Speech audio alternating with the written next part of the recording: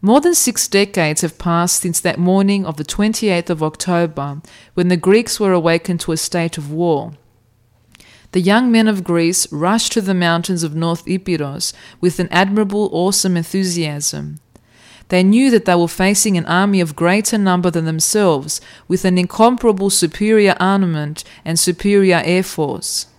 And yet they did not lose heart. Strengthened by their faith in God, with the assurance that the Virgin Mary was their protectress, justified in their struggle and with a love of freedom, they climbed the mountains. Conscious of their glorious past and armed with eternal Hellenic virtues and principles, they victoriously reached for glory and legendary fame.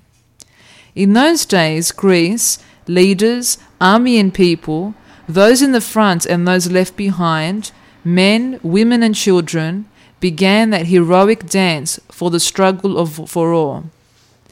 The Italian general Fabio del Friuli wrote, "During the Second World War, the soldiers of my armies who took part in the Greco-Italian War gained especial honor because they fought against a world-renowned army of high quality and worth."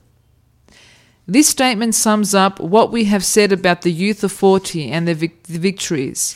And history writes, "The Greeks, with the help of God, worked a miracle. The small David defeated the giant Goliath. From that time, the decades echo the victory with the help of our great defender, the Virgin Mary. And this echo has reached us here in Australia to bring us that great message, in God we have all strength."